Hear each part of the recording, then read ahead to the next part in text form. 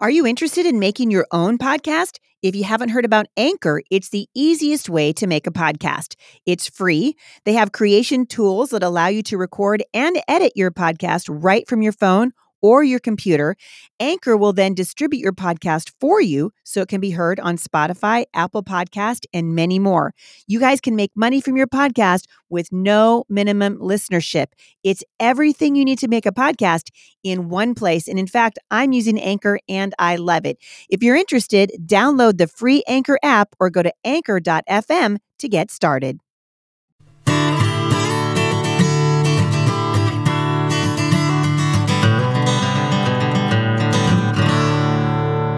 You know, people often ask me why I am so passionate about speaking out about abortion and my position as a very staunch pro-life supporter. My family and I have been involved in the pro-life movement for decades and have worked alongside crisis pregnancy centers and subsequent pro-life organizations, both in ministry when my husband was pastoring full-time and now as part of HeidiSt.John.com and via the Busy Mom.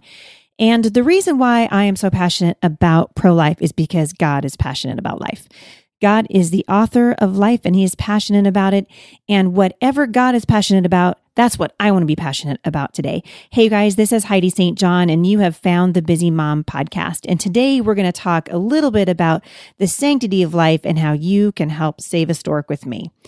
Before I get into this podcast, I want to just encourage you, if you haven't done so already, hop on over to iTunes, leave me a review. I would be thrilled if you would do that. And we love to get your feedback here at the Busy Mom podcast.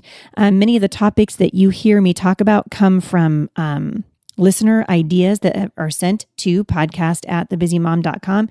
And we go through those and choose which one of the topics we believe are most relevant to what's happening now. And we are reading them. So we're listening to what you're saying and would love to partner with you and to talk about things that are important to you.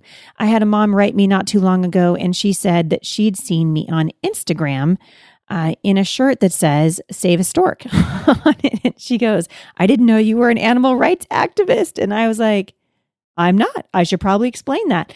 I love animals, but I'm not out to actually save a stork. What I'm doing is I am trying to help spread awareness about an organization that I have been doing work with on and off now for about 4 years called Save the Storks. And I'm going to link back to them today at the show notes. But basically, Save the Storks partners with pregnancy resource centers all over the nation and provides them with powerful tools and training so that they can effectively reach and serve abortion-minded mothers who are expecting. And what they do is they empower those moms to choose life for their unborn babies by making the highest quality and most beautiful mobile medical vehicles available to these moms. So they call them Stork buses. And if we'll link back to, I'll just put a picture up for you at the show notes today so you can see what these Stork buses look like on the inside and the out. But the Stork buses allow their partners to go where abortion vulnerable women are likely to be, such as the front of abortion clinics or maybe in a university campus. And what happens is these moms can go into a Stork bus and they're beautiful. Yes, check out the pictures at the show notes. They're gorgeous. Moms can go into Stork buses and they can get a sonogram of their baby. They can see their baby's heartbeat. They're private. They're well appointed. It's like getting a hug from the Lord walking into one of those buses, I can tell you, because I did a live Periscope of a Stork bus last summer when I was in Los Angeles.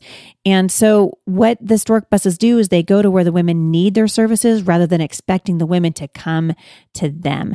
And I just spoke about this in Chattanooga a couple weeks ago, and I asked everybody who had heard of Save the Storks to raise their hand, and only 2 women of all the 250 or 260 people in the room had ever even heard of Save the Storks. And so I want to encourage you today, look it up, go through the link that's on my website, and you can actually help me help save the storks and serve these mothers and save their babies. That's why they're called a stork. So a stork carries an expectant, a little bundle, and these moms are carrying these precious bundles. So I want you to go ahead and click on the link. But more than that, I want you to consider partnering with me and supporting them by giving them a monthly donation.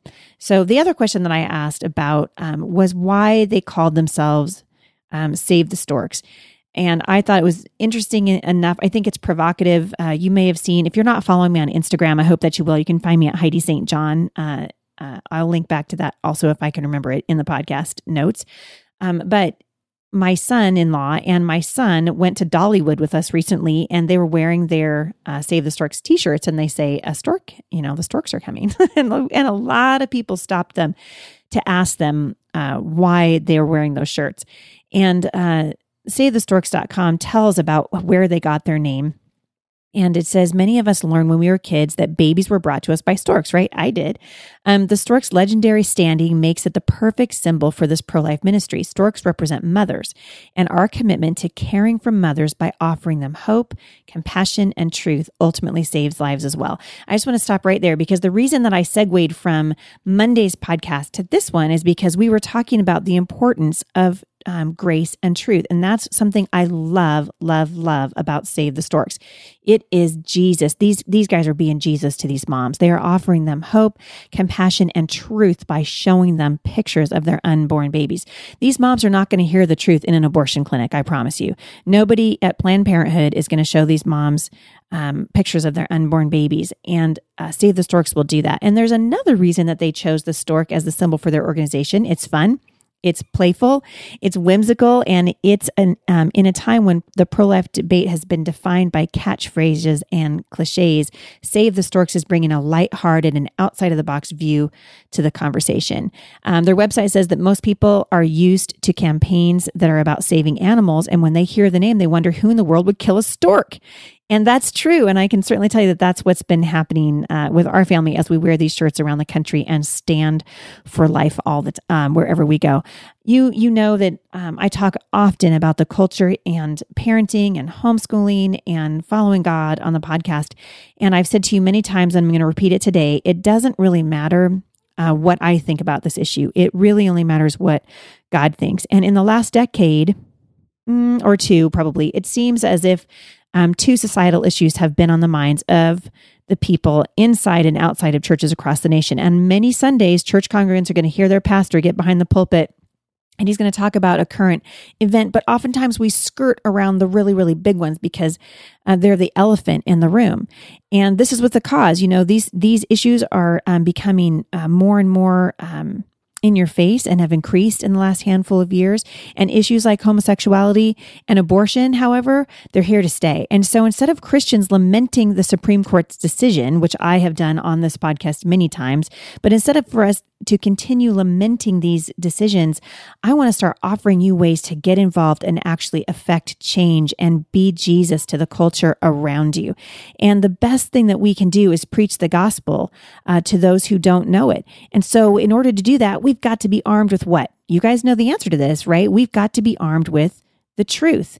And to help with that, I'm going to provide you with a little bit of direction today. Here are some of the top Bible verses that talk about abortion and the sanctity of life. One of my favorite ones, Psalm 127, and I will link back to these in the show notes today. Psalm 127, verse 3. Behold, children are a heritage from the Lord. They're a reward. The Bible says the fruit of the womb is a reward. And the Bible tells us time and time again that children are a gift. They are a gift from God. And with that in mind, it would be despising that gift to kill it, right? Psalm 139, 13 through 16 says, For you form my inward parts. You knit me together in my mother's womb. I will praise you, for I am fearfully and wonderfully made. Those of you listening to this podcast who've had a baby know exactly the moment when you see your baby on a sonogram for the first time, which is why these stork buses are so important. It gives a real life image of what's happening in secret. The Bible says, my frame was not hidden from you when I was being made in secret, intricately woven in the depths of the earth. Your eyes saw my unformed substance. In your book were written, every one of them, the days that were formed for me when as yet there was none of them. This verse is so important when you're talking about abortion, because if God is the one who forms every individual, even in the womb, then no one should have the right to destroy it. No one. Genesis 1:26 through 27 tells us that we are made in the image of God, which certainly means every unborn child made in the image of God. In Psalm 22, verse 10, we read, from birth, I was cast on you from my mother's womb. You have been my God. There are so many verses, you guys, that talk about personhood, that talk about how God saw us as valuable and he cared about us before we were born. And although it's not explicitly about abortion, Exodus 20 verse 13 says, you shall not murder. And it depends on your point of view on this issue. But for me, abortion is equal to murder because I believe that a baby, a fetus, is an actual person, and that by aborting it, those who abort those babies are actually committing murder. We need to be asking the Lord about the sanctity of life and getting involved where we can. You have a voice. You have the ability to get involved. On April 22nd, lifenews.com reported that Alabama Democrats had killed a bill that would define an unborn baby as a person and ban abortions. It goes on to say that Alabama Democrats managed to block a bill on Thursday that would have recognized unborn babies as people in the state constitution. The bill would have defined a person as any human being from the moment of fertilization in the Alabama Constitution. If it had passed in the legislature, the amendment would have been put on the ballot for voters to approve. Alabama State Representative Henry Hartzell sponsored the amendment. He said that the bill probably would not end abortions in the state right away, but it could set a precedent for the future. I believe it's not a direct attack on abortion, Henry said after the vote, but if Alabamans believe that life begins at conception, then it does not cause abortion to be in conflict with our values.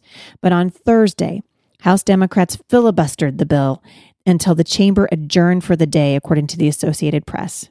The legislative session would end in 5 days, and the bill is unlikely to come to the floor again, said the report. There's no time, Henry said on Thursday. It's essentially dead. Now, the thing that just breaks my heart about this is that we are being given over and over and over in this country the opportunity to stand for life. And one of the things that I love about what Save the Storks is doing is they're saying, you know what, forget it. We're not going to wait around for the Alabama legislature to do the right thing. We're not going to wait around for the Supreme Court to go back and change its ruling and protect the lives of the most innocent and most vulnerable among us. We're going to actually get out there and take these, what I call them as truth mobiles, out to these moms so that they can see what's going on inside of them, so they can see their unborn baby. And here's what's really cool, you guys. If you do the statistics about Save the Storks, they have a fantastic success rate. Many of the women that get onto those buses, in fact, 84%. Of the women who've had abortions say that they didn't have all the information that they needed before they chose abortion. And most abortion clinics claim to be neutral when it comes to a woman's choice about her pregnancy, but they're not. Abortion clinics make a huge profit off of abortion, and so many pressure expectant mothers in that direction. And that was certainly my experience. I went and visited Planned Parenthood when I was pregnant with my second daughter back in 1992. And I can tell you that when I went in there, I went for a free pregnancy test because I couldn't find one anyplace else. And at that point, if you went to the grocery store, a pregnancy test could have been as much as $30. So when you're talking about, starving college kids, $30 seemed like, and kind of still does, seems like a lot of money. Anyway, so I went down to Planned Parenthood and they came back and said, oh, we're so sorry. You are pregnant, and here's a couple of options for you. They did not refer me to an OB. They referred me to a surgical center in Portland that would have aborted our daughter, Sierra. And so that's my testimony. That's my personal testimony. And what Save the Storks does is it puts their pregnancy centers up close to these expectant moms to help them understand the physical, spiritual, emotional, and social effects of abortion. And once they're connected, these centers let expectant moms know that they're going to have all the support they need to choose life for their child. You guys, there is power in an ultrasound, power in a sonogram. And when most women see a sonogram image of their unborn child, their maternal instinct kicks in. And the distinct body parts and facial features of their baby make the issue about life, not just a blob of tissue. So that's the beauty and power of ultrasound technology. So I want to encourage you, For just $30 a month, you can help me serve mothers and save babies by partnering with Save the Storks and getting involved right from where you are, right from your laptop computer. You can get involved and you can be a part of what God is doing through Save the Storks around the country. Also, you might just want to click on their menu and look in their store because they have some pretty awesome Save the Stork shirts, and you can wear those anywhere you go and just watch how people will ask you questions.